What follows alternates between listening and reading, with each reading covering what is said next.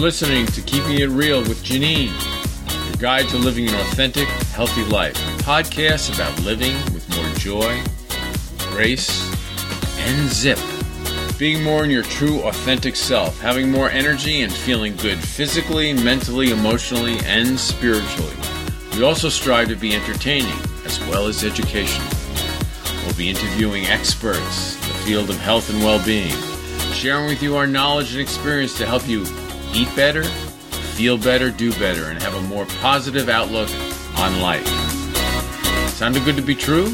Maybe possible? Well then, you're in the right place.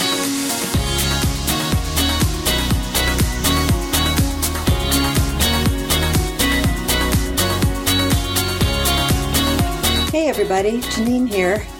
Welcome to my podcast, Keeping It Real with Janine, your guide to living an authentic, healthy life. You are listening to episode 4, and today I have the privilege of chatting with Krista Poulton, medical herbalist. We've got lots of exciting, fun information for you, so let's just get right into the show. Okay, today I'm chatting with Krista Poulton. She's a gifted medical herbalist, and she focuses on reproductive health. Krista has a private practice in Victoria, British Columbia. She's a faculty member at Pacific Rim College. She teaches courses in herbal medicine and medicine making, along with supervising clinical training. Her mission? To teach women to love and adore their bodies. Sounds pretty good to me. Passionate about medicine making, Krista has a full herbal dispensary. Education, medicine making, and herb growing, along with women's health, are her strong passions. Krista is a member of the Canadian Herbalists Association of British Columbia. Thank you for joining me today, Krista. You sound like a very busy lady. Let's start with what led to your becoming an herbalist, and we'll just kind of see where the conversation goes. All right. Well, it's great to be on the podcast, and I'm excited to chat with you about herbal medicine and where my journey has started. I would say my journey, it's kind of a multi-phase journey, I would say. I started getting interested in herbal medicine when I lived in Quebec. I had met a herbalist there who showed me some herbs on a forest walk, and I was so fascinated at that time with herbal medicine, with primitive skills, building, and being more hands-on with the earth. And during that time, I was living in the forest, and I started to collect herbal medicine and started to treat minor ailments like cuts and scrapes with my friends, minor burns, and it was just a passion that really grew. Very different from what I was doing before. I was a kinesiologist before, and I was working with children with autism. But I found that there was a connection there between kinesiology and working with children with developmental disabilities and the work I do now with reproductive health. So it's been a really nice kind of connection between the two different careers I've had before. Mm-hmm. So before I was a herbalist and before I was a kinesiologist, I was an artist, and I was always interested in harvesting and collecting things. I have a farm in my family, and my art was very much a land-based art. I would do mosaic pictures with berries and twigs and different types of grain. My father is a farmer, so had lots of different access to grain. And so there'd be wheat, there'd be barley, canola, and with different branches. And so I'd always be out with my harvesting basket, collecting different colors from nature. So little did I know I was collecting herbs that also had medicinal value. So while I was using them for my art during the time, later on I started to harvest them for the medicine. And that's really where the transition from harvesting for art to harvesting to medicine to making the medicine really kind of inspired my practice of herbal medicine, and decided to pursue this as a career. Awesome. I can see the thread. That's neat. So what training have you had? Well, before I did my 3-year diploma program at Pacific Rim College, I did a 4-year Bachelor of Kinesiology. At that time, I was more leaning on becoming a physiotherapist, but I knew that I wanted to work more with the earth, and I thought for a while to do naturopathic medicine, but I found the college in Victoria, BC, and they focused just on herbal medicine, which is what I did want to focus on. So I've completed the 3-year Diploma of Phytotherapy program, which is the most recognized program in Canada in terms of phytotherapy, which means plant therapy, herbal medicine. You beat me to it. I was going to ask you that. I know most people don't know what phytotherapy is. It's a term that's used a lot more in the UK.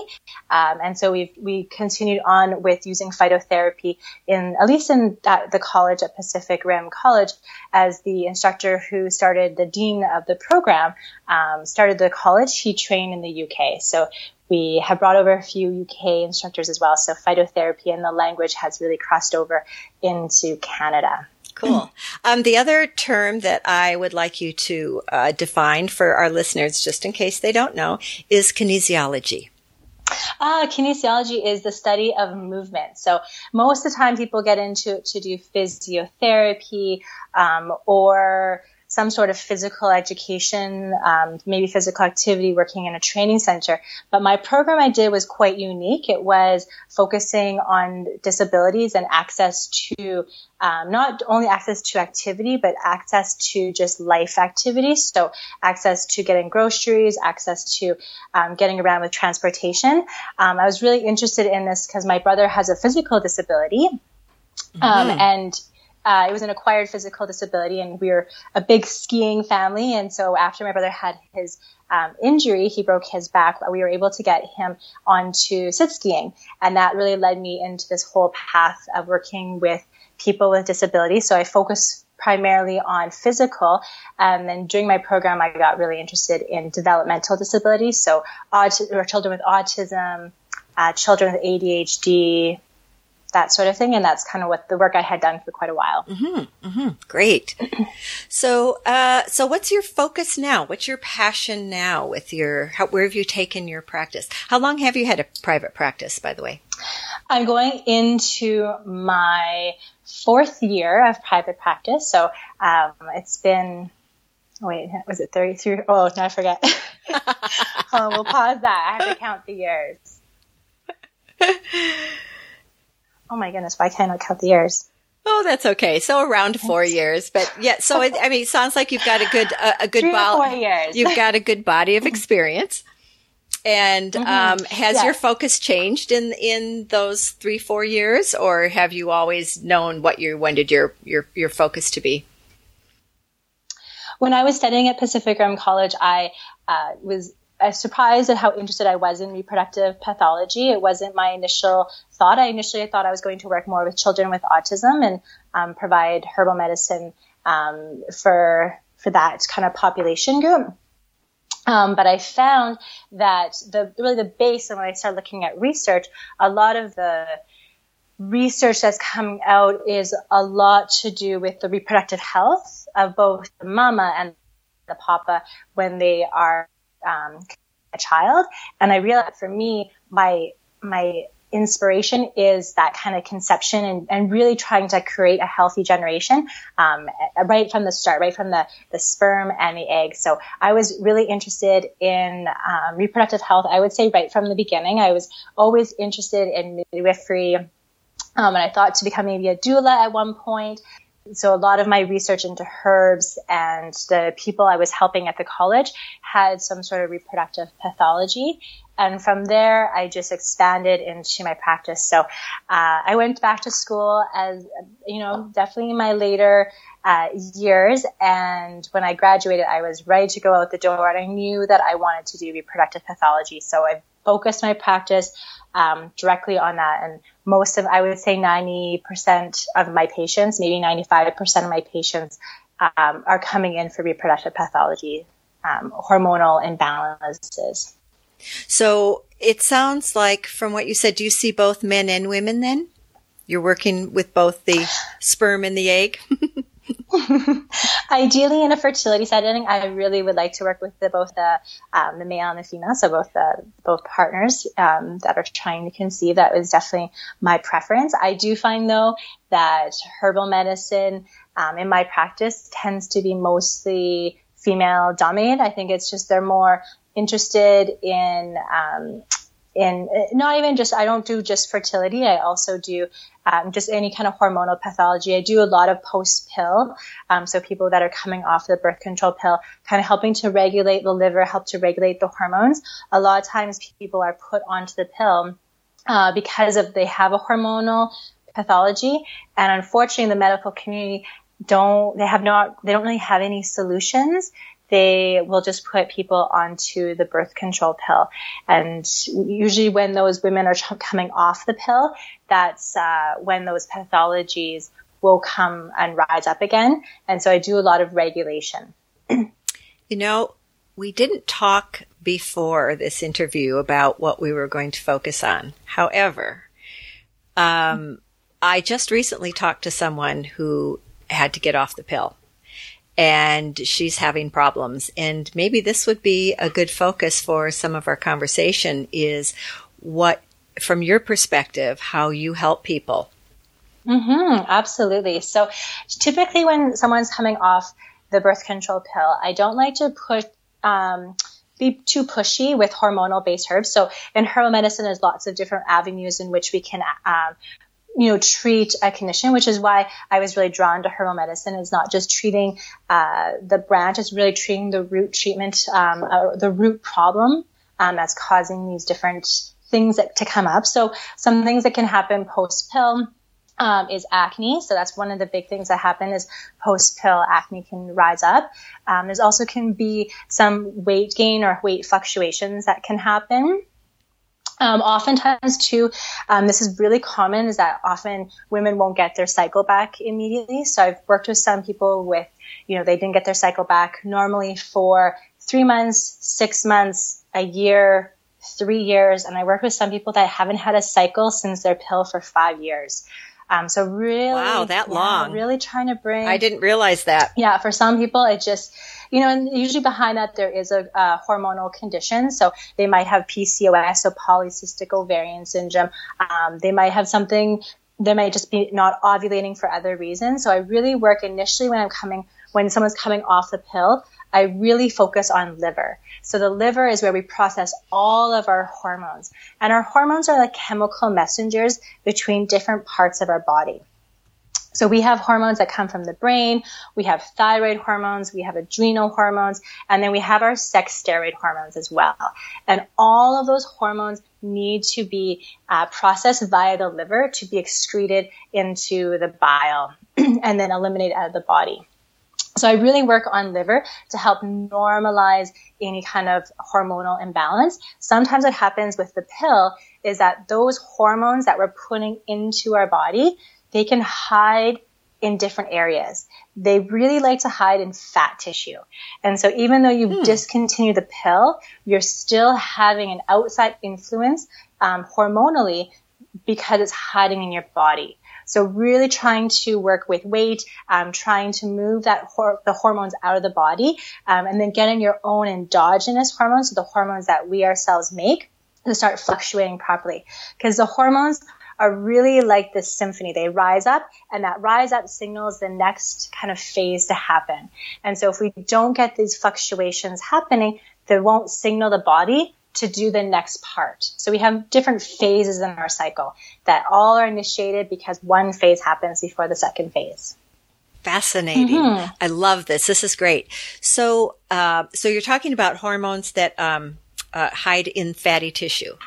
So are you saying then that that they're slowly being released into the body or the bloodstream or into the cells of the body after a person has stopped taking the pill? Yes, absolutely. So birth control pill, the hormones that are in that pill, it depends on which type and what kind of hormones, but they do tend to hide in fatty tissue and they will seep out. So typically it's the tissue it's the pear-shaped women. So the women that's got a little bit more on her hips and around the abdomen. That's where the hormones like to hide out a little bit more than other areas in the body. So that is definitely something to consider. And there is other things too.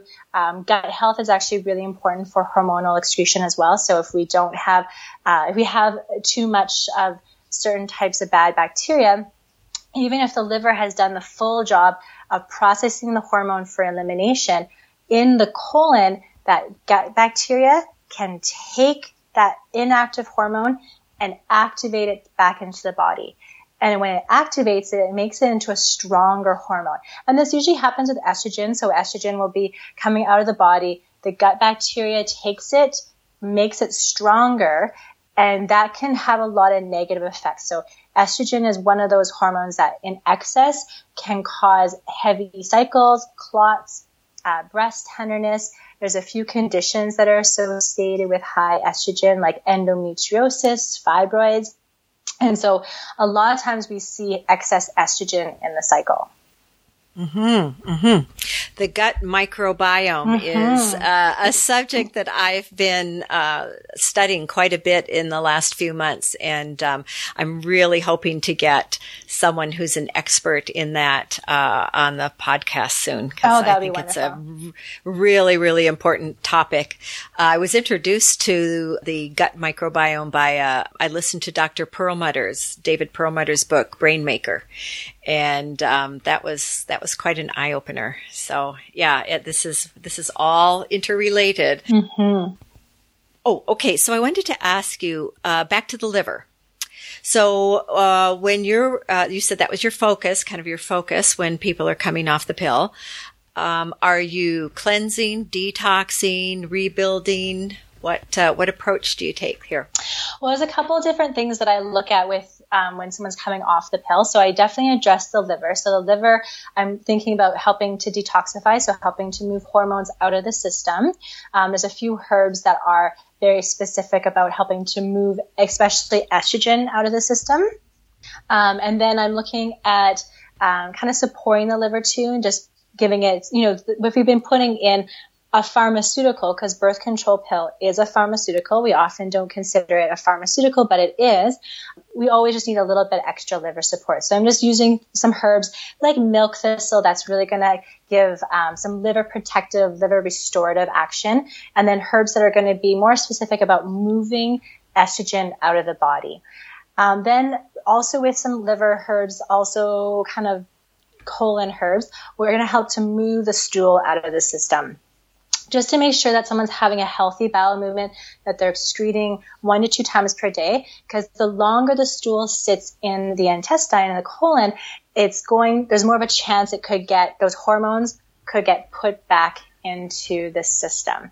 So that's my main 2 focuses. When I'm looking at liver, I really think about how we're moving our excretions out of the body as well. So I'm really focusing on those 2 aspects. And in the nervous system. So oftentimes when someone's coming off the birth control pill, there's usually, the birth control pill has lots of ups and downs with it, and discontinuing a hormonal based pill, which does affect our mind and our mood and our emotional stability, I really want to make sure the nervous system is very well taken care of, that that person is feeling calm, that they're having some relaxation, that they're not feeling up and down emotionally. Because what's really important to understand with hormones is that our hormones that help us digest, so we have digestive hormones and our sex steroid hormones, so the hormones that are used in our reproductive cycle, those 2 hormones are the least important compared to our stress hormone. So if we need to make a stress hormone because we're running from a tiger, aka we have 1 million emails to go through, and we're in high stress, making reproductive hormones and making digestive hormones are just not important in our body. And so we're going to kind of becomes low on the list. Exactly. So if we're running from a tiger, we're not digesting and we're not reproducing. And really our running from our tiger in our day and age is opening our emails and having 50 plus emails to read, and having kids, that are, need to be fed and taken to school and taken to soccer, and a husband, and, getting to the job and showing up without having baby spit on your shoulder and all those things that, and getting groceries and we just went through Christmas. So that's a stressful season. So a lot of times stress is a major component in reproductive issues, and that's really those 2 areas is what I focus on.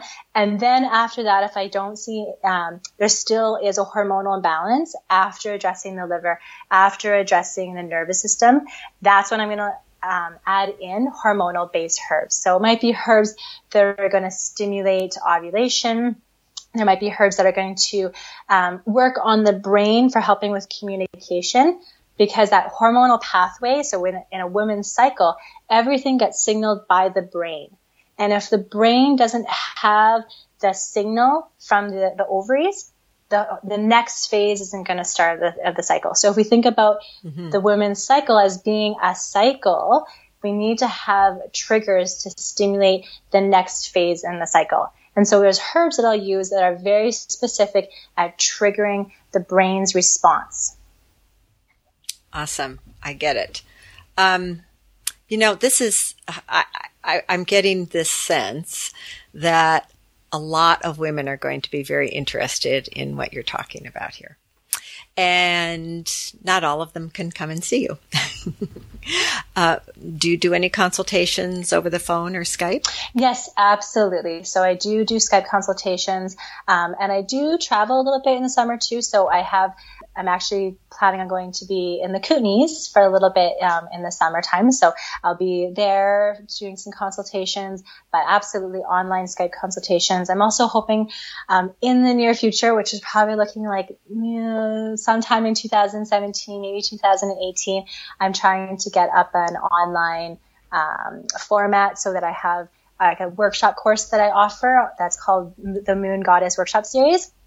That talks about cycle tracking, that talks about the different phases of the cycle. I'm hoping to have that on an online format. That's going to talk a lot about how to track your cycle for fertility, tracking your cycle so that you can avoid pregnancy, herbs that you can help to normalize the cycle, and then I'll be offering consultations through that program. So that's my hope for 2017 to get it up and running. So we'll see. Hopefully that's going to happen at one point. 2017 looks busy, but... I think it will happen. It has to. I think it's a great idea because you are taking such a holistic, complete approach in my opinion.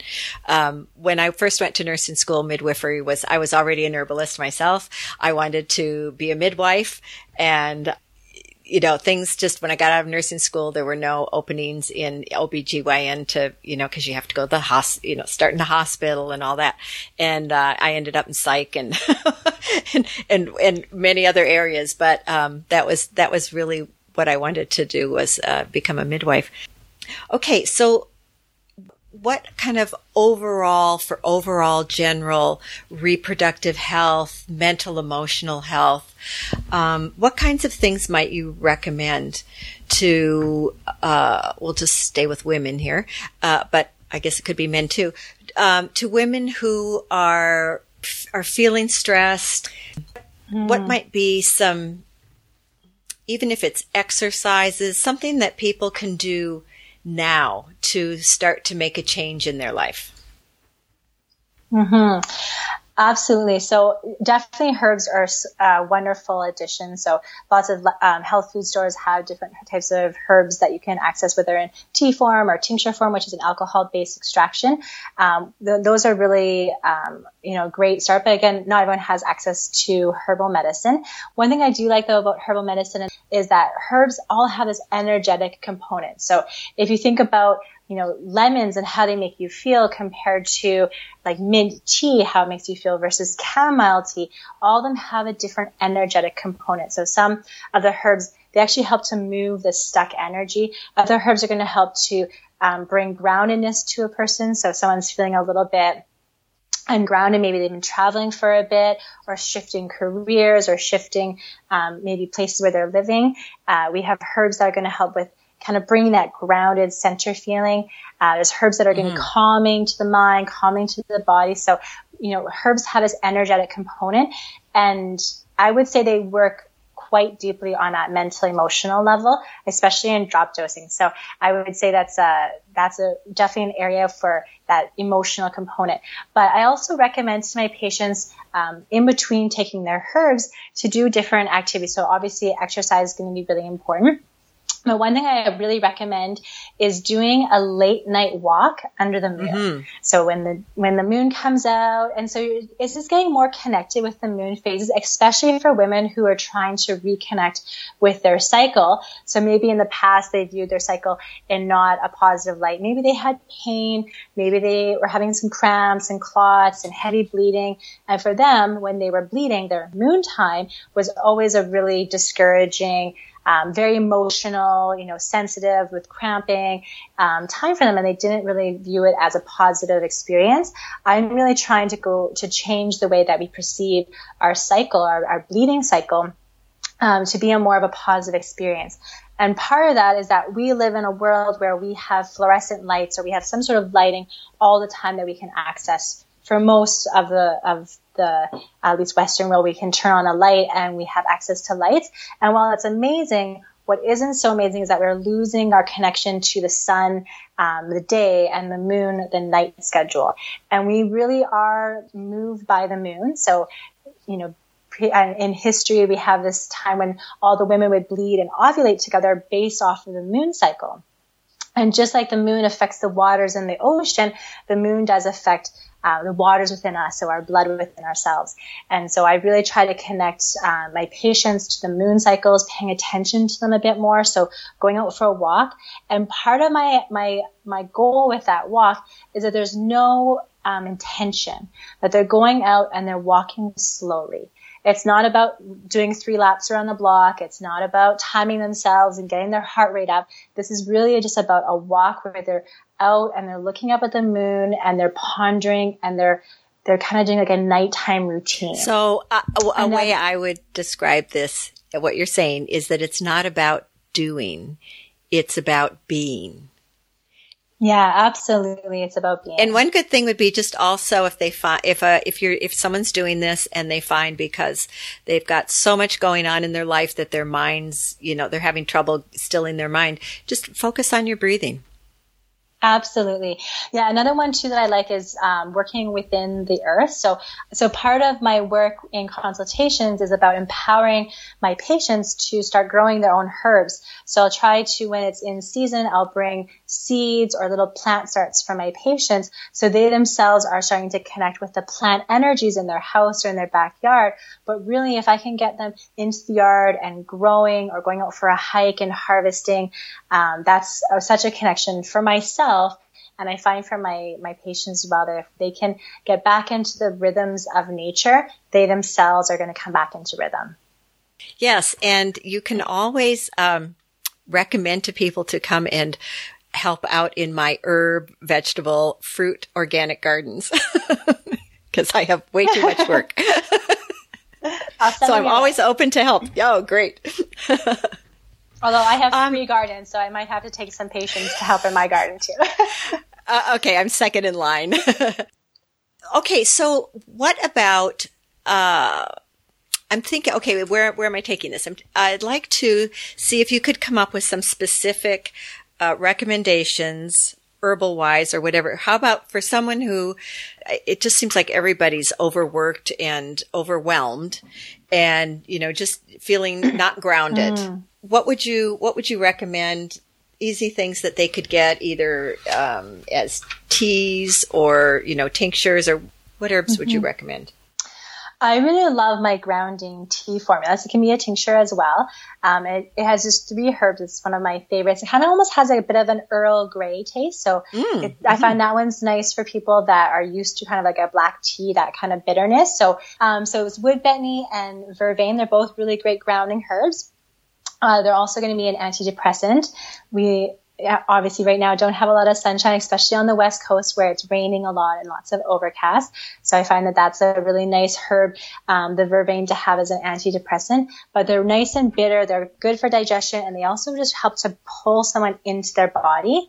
And then I add a little bit of rose, that kind of a bit of that floralness that you kind of get with Earl Grey as well. So that bitter with the floral. So for people who are really into Earl Grey or kind of a black tea, I find that's an easy transition into getting them into that tea. But really, any kind of nervine herb at this time, lemon balm is a really lovely one for this season as well. lemon balm. It has this nice uplifting lemony flavor. We call it a thymoleptic, which means it improves the mood, which is a great word, thymoleptic. I love it. And really any of our Nervine herbs. So even dietary, you can be doing things, oats have a lot of B vitamins, so that's really good for the nervous system as well. I find that protein is really great for blood sugar crashes. Blood sugar, especially when people are drinking a lot of coffee and they have a lot of sugar in their coffee and they run around. Protein is really going to help stabilize the blood sugar, which once the blood sugar goes up and down, that can cause hormonal pathologies. And it also just causes a lot of emotional up and down as well. Yes, I agree. I only use stevia in my coffee. I use dark chocolate stevia in my coffee. I used to use vanilla, and then I found, I think it's Now Foods has this dark chocolate. And I've had people try it who don't even like stevia, and they're like, oh my God, this tastes so good. So I keep a bottle of it in my purse because you just never know when you might need a little dark chocolate stevia. And it just, I mean, it's like a dessert to me, but stevia is healthy. You're not getting any calories. You're not getting any of the negative side effects of sugar. And I know a lot of people find stevia to be, it's not palatable for them, but I think most people either use too much because there's a very fine line with stevia of too much and it gets really bitter. Sometimes you just have to develop a taste for it. So I usually tell people just try a little bit and gradually work up. But I use it in all my cooking and everything. I love stevia. Nice. Okay, so we've got some great herbs. Now, your grounding tea, if maybe somebody doesn't feel comfortable putting those herbs together themselves, somebody wants to order something like your grounding tea from you, can you mail that out to them? Yeah, absolutely. Right now, I mostly mail out to my patients, but I'm open. I don't have an online store yet, but that's something that I'm looking at into the future as well. I've been very busy with just my practice and teaching at the college. That keeps me busy for 5 days plus a week. I'm looking at getting my practice a little bit more automated with my website and having packages and programs, workshops available, and having my herbal medicine accessible as well. So that's my goal, again, for 2017 is to get things a little bit more accessible because not everyone lives in Victoria and has 3 herb stores and a college and 4 practices. Right. Yeah. No, that's very true. You are a fount of information. I actually didn't realize how much expertise you have in this area. And I'm really hoping that you will come back and we'll pick another topic and delve deep into it. Absolutely. I would love to. That would be fun. So on the website, realjanine.com, there will be links to you and how people can get a hold of you. And to your bio and all of that. I'm really, really grateful for you taking the time to, this is actually what our 4th try to have an interview. My pleasure. I love coming on and, I'm very passionate about education. So that's a big part of what, I want to provide, to my community and to the online community as well. So I'm really excited to do more podcasts and share more of my knowledge, with therealjanine.com. Awesome. So thank you so much. And we'll talk again soon. Take care, Krista. My pleasure. Take care.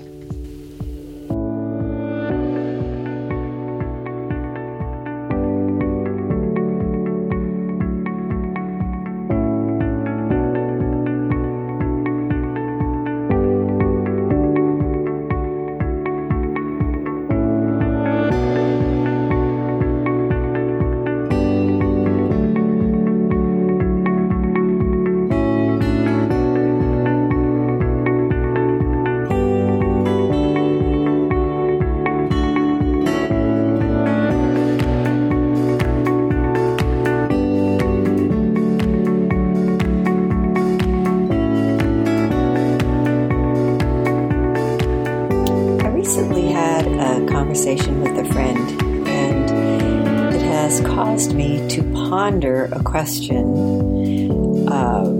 while I'm falling asleep, while I'm knitting, while I'm in the shower, while I'm on the toilet peeing. The question is, can people change? Can people really change? And I find it to be a very interesting question because I know everything is in the flow. Nothing is static, but at our core, do we really change? Does our authentic self change?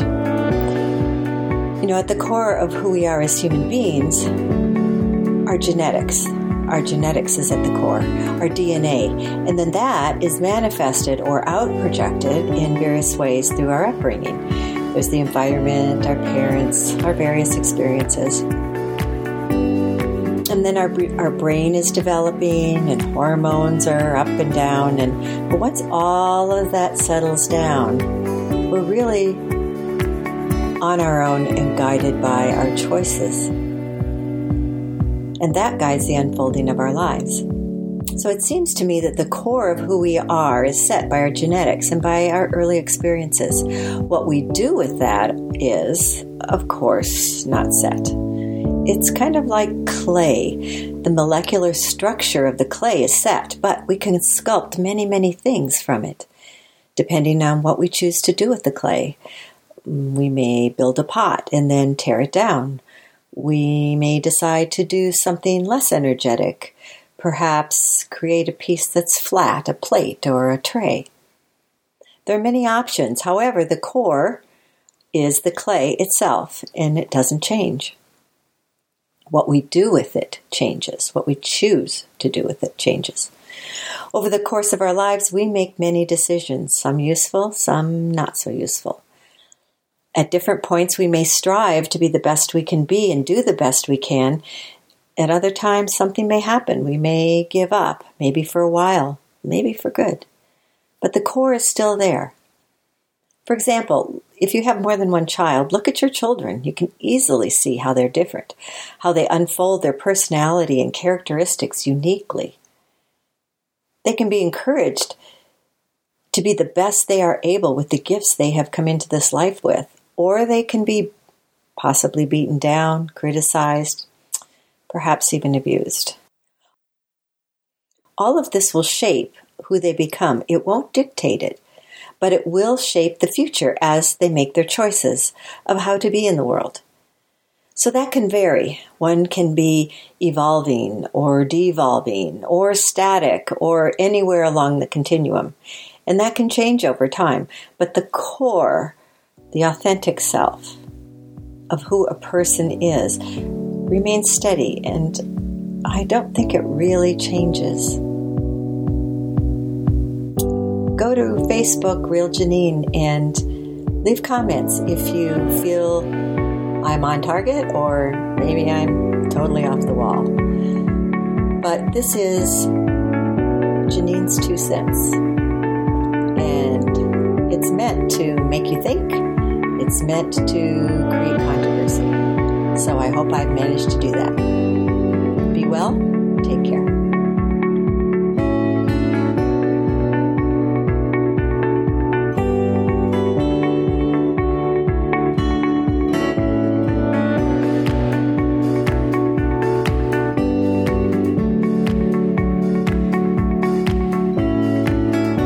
Brandon, it's time for our check-in. How you doing? I'm doing great. How are you? To be honest, I'm really, really cold. I hate this really cold weather. Yep, I'm wearing my long johns today. Me too. Definitely. I got the full one-piece red ones, you know? Oh, wow. I don't have anything like that, but it's bringing a picture to mind. I'm not sure if I like it or not. Yeah, I don't know. It's not. I'm not running out to an outhouse with a pair of cowboy boots on or anything. So it's, it's an adventure here out in the woods, right? And it's freezing cold. We have, minus whatever degrees out there. Yeah, this morning it was 5 degrees Fahrenheit when I got up, and that's the coldest it's been. And this is really, for me, this is the coldest winter since I've been here, and I think I may not be correct, but I'm pretty sure this is the coldest winter these couple of weeks here that I've ever lived in. Not for me. I've lived with minus 40 below, which and that's centigrade, right? Fahrenheit or Celsius. Oh, that's right. That's right. I forgot about that. Mm-hmm. Wow. I think it's about the same at minus 30, if I'm right. I think so. I think that's what Stephen told me. Mm-hmm. Yeah, so at minus 40, I have no idea what's going on with Fahrenheit and Celsius. It's just cold.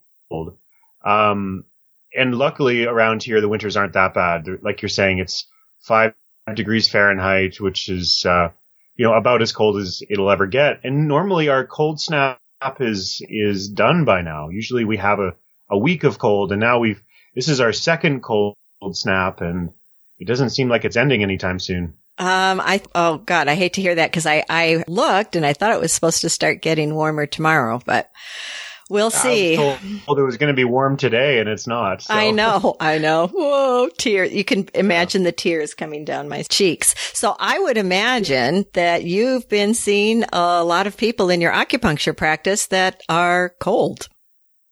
Oh yeah. And it's actually a huge problem. When we think of, body temperature, it's it plays a huge role in health. In the Western sort of allopathic model, even in that model, it's considered a pretty big deal. Cold has this association with death, and it's pretty dramatic. And life is really actually associated with fire, with a spark of life. And in Chinese medicine, you can see that the body as having different parts of the body having different centers of fire in it. Mm-hmm. So your heart is one of those places. So your heart fire, and then there's your stomach. So you have stomach fire, which is sort of like the heart fire is very much about your emotions and sort of that, very much like how teenagers exist, very dramatic, right? Mm-hmm. And emotional, living from the chest. And then stomach fire is about your digestion and your capacity to take in food and process it correctly. And then you have your Ming Men fire, which is between your kidneys, which is the fire that's sort of passed down to you from your parents, your grandparents, from your ancestors. And that fire relates to your willpower and your overall body temperature and your sexual energy as well. So there's these different kind of places where fire exists. And when we're out there in the freezing cold, which I haven't been outside too much lately, but I was planning on going skating later today. Mm-hmm.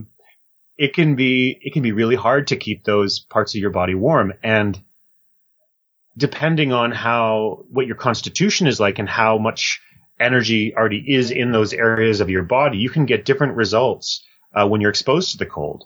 So if you damage different parts of your fire, you can get different types of symptoms that come up. Oh, okay. And so that gets pretty interesting because some people don't realize that they're having stomach problems because they're eating ice cream all the time, because it could be the cold that they're consuming, that causes their stomach problem. It could be sorbet too. It doesn't have to be dairy, right? But, and then, when we have exposure to cold, sometimes it can also penetrate into different parts of our body. So there's this idea of there being like our external self is affected by the wind and by the cold. So there's this idea of wind cold in Chinese medicine, which is not only the cold, but also anything that is carried on the wind. So it could be germs, bacteria or viruses and things of that nature that are invisible. So they're kind of carried on the wind. And so when the cold affects us, sometimes it leaves us exposed to the flu, which a lot of people have right now.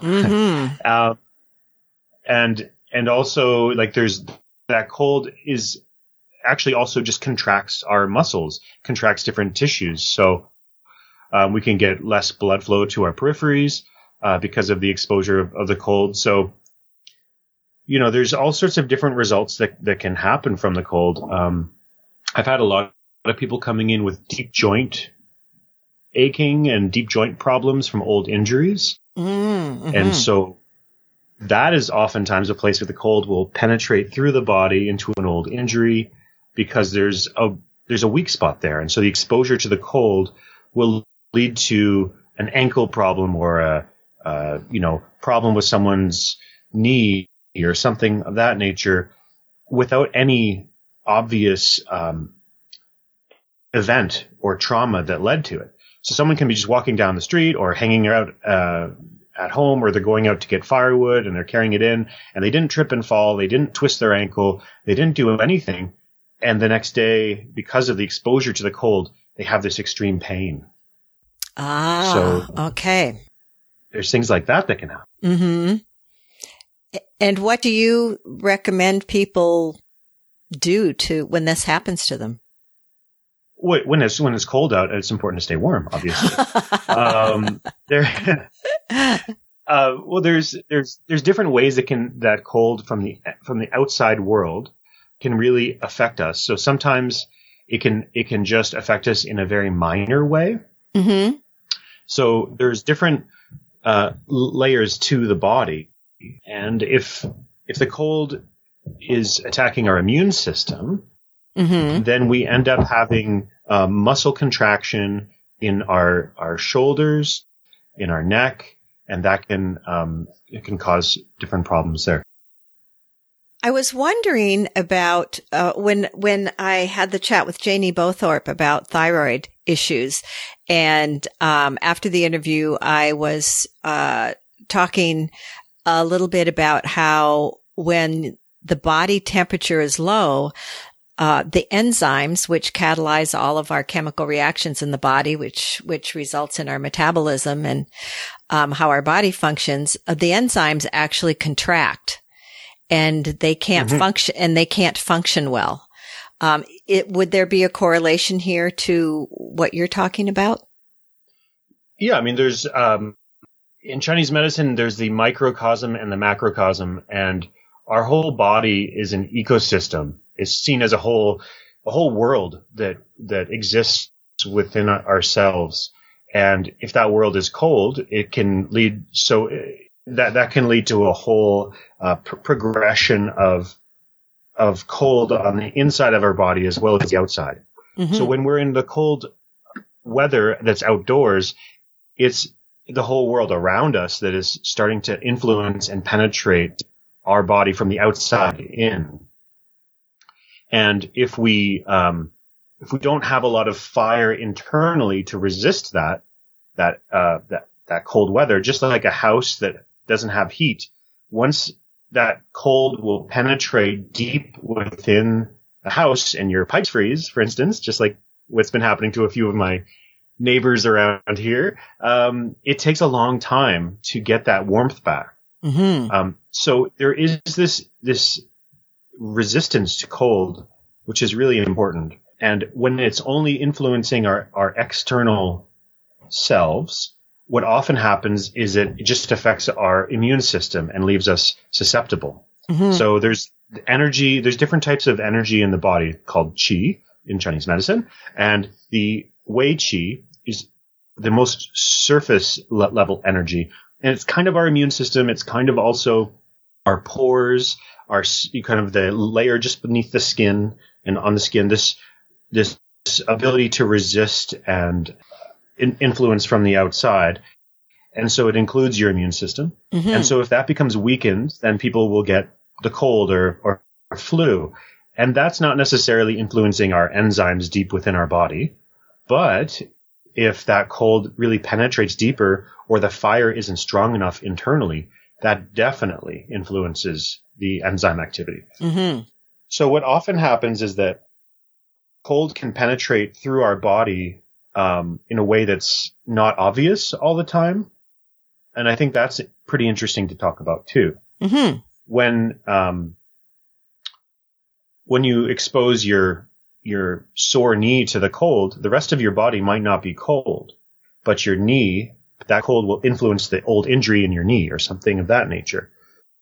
The other way, oftentimes, that's still kind of external though. That's not our internal organs. That's not in the core of our body. But if, say, you sit on a very cold slab of concrete, sometimes that will really influence our internal body. It can lead to, if you are constantly sitting on a cold surface, it can lead to different problems with your digestion in the large intestine. It can really lead towards really loose stools.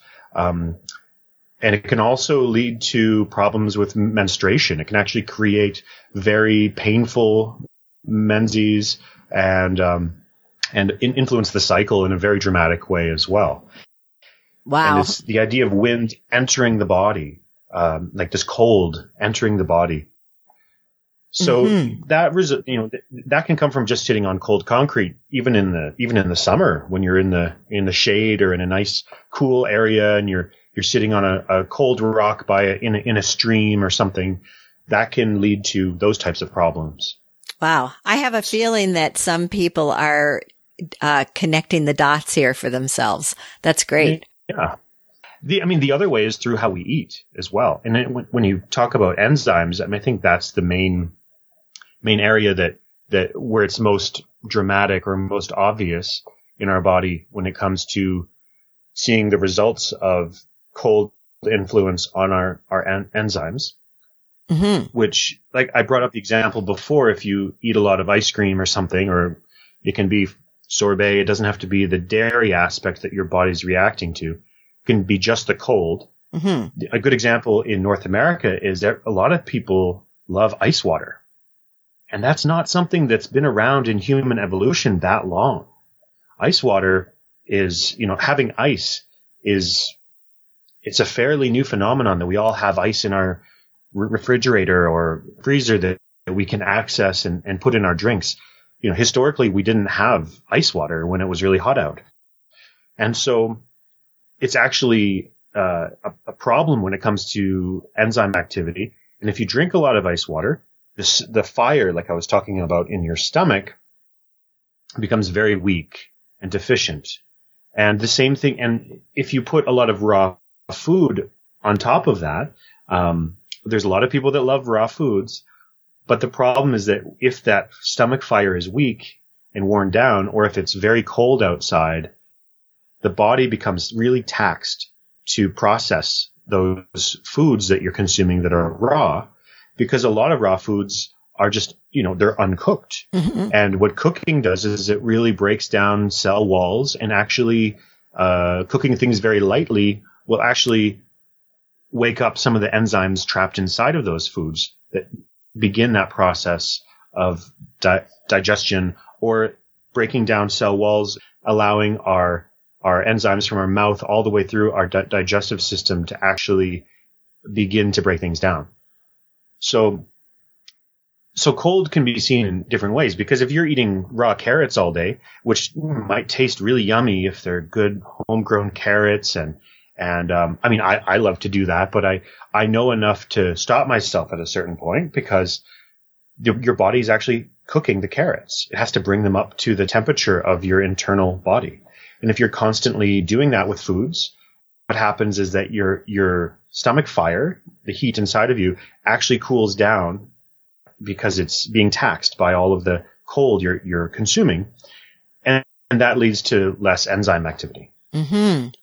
Well, I would imagine there are many like myself who, when it's cold out, just don't really feel like eating raw vegetables, salads as much. And I'm steaming vegetables a lot more to go with my meals rather than having raw. And it's not something that I'm doing because I know the information that you're telling me, because I actually didn't, but it feels right.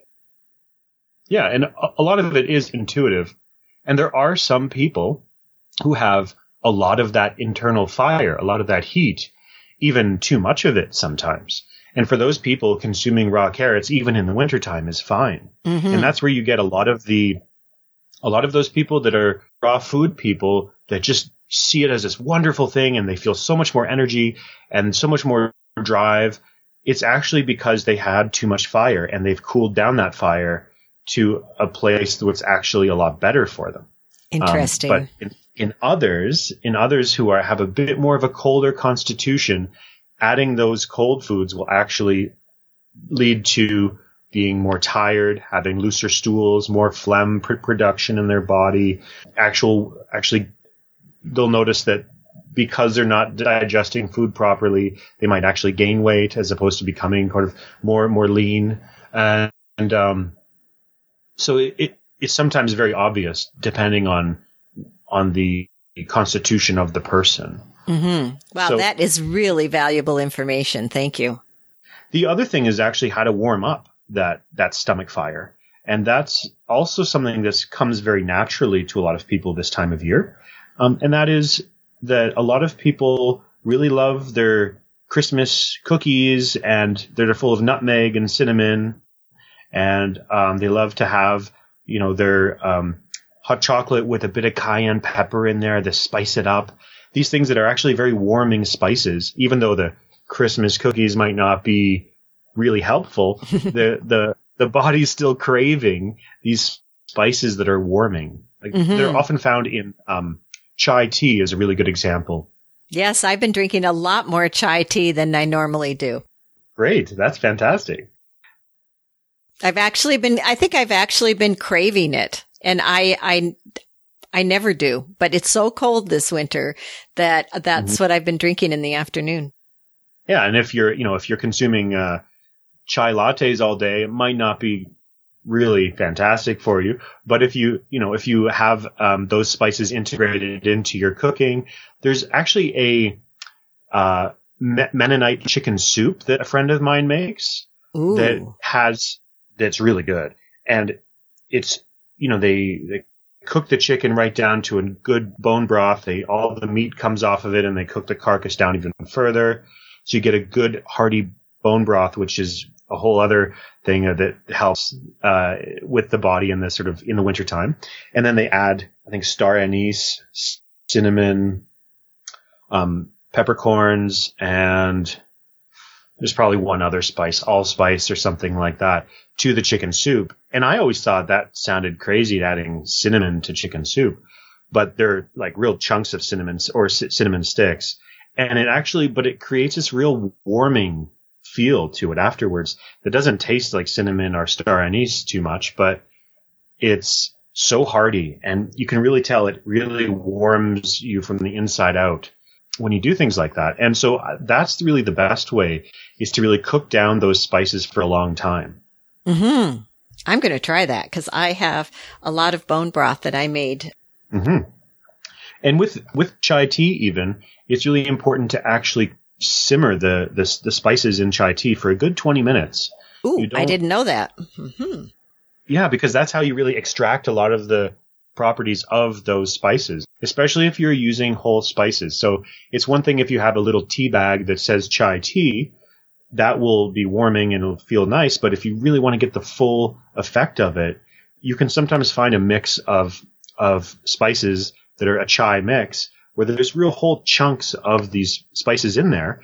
And to add that to a pot of water and bring it up to a boil and then bring it down to a simmer and let it simmer for a good 20 minutes. That's where you get a real strength to the chai spices. Mm-hmm. And then you can add, if you want to have your black tea, you can add it at the end. So, okay. Does that make sense? Yes, absolutely. Absolutely. I didn't know that. And I'm a pretty good cook. So thank you very much. I'm not claiming to be a good cook, but, and when it comes to helping people warm up too, I really think I can't stress enough how important it is to use moxibustion that we talked about before. Right. That's a really valuable tool. And there's other heat therapies though that are really great. So, you can use your hot water bottle even, but, getting a far infrared heat therapy of some kind is really wonderful. Mm-hmm. Whether it be a sauna, or there's other, there's heat lamps and pads and different things that also introduce that far infrared heat to the body. And that actually becomes really critical because that's the type of heat that can really penetrate the body to a deeper level to get right into the joints and right into the center of the body and heat you up in the core, which those chai spices do as well. So there's different ways of going about it. But yeah. Mm-hmm. Oh, thank you. I love far infrared heat. It makes you feel so good. It's kind of like soaking in a hot bath for a half hour, how that really gets deep into the core. Mm-hmm. Yeah. It's really good to especially protect a couple key areas of your body. Mm-hmm. So when you do stay warm and you're trying to bundle up, it's really important to keep the lower back warm. So from your hips all the way up to where your rib cage begins. It's oftentimes for a forgotten area. And, if you keep that warm, your core warmth will be a lot higher than if you had that area exposed. So make sure you wear a longer coat or a nice warm underclothes there, and then also the area between the base of your skull and your shoulder blades becomes a very key area to keep warm and protect your immune system in that area as well. Good information. Thank you. So with the lower back, are you protecting the kidneys mostly, or? Yeah, the kidneys and what's called the Mingaman fire, which is the sort of the heat in the lower portion of your body. And that's really the part of your body that fire is used actually to bring heat to all the other areas of the body. So when that area becomes cold, even if the other areas of your body have heat, like the stomach fire, the heart fire, and so on, those other areas will still become colder. Oftentimes it goes down to your hips, your knees, your hands and feet.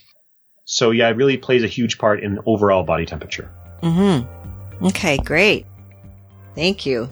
I hope everybody really tries some of these things to see if it helps them to stay warmer, if they feel better.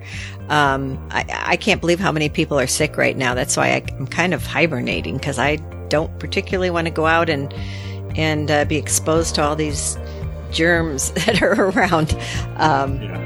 So yeah, thank you. Anything else you want to add? I think that's it for now. All righty. Well, thank you. And stay warm and enjoy the sun that's out. And we'll talk soon. Sounds great. Okay. Thanks a lot. Bye. Bye now.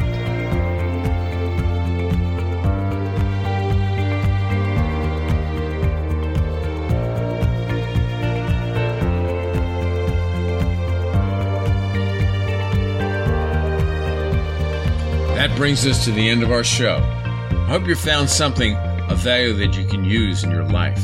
Thanks for listening. The Keeping It Real with Janine podcast comes out every 2 weeks.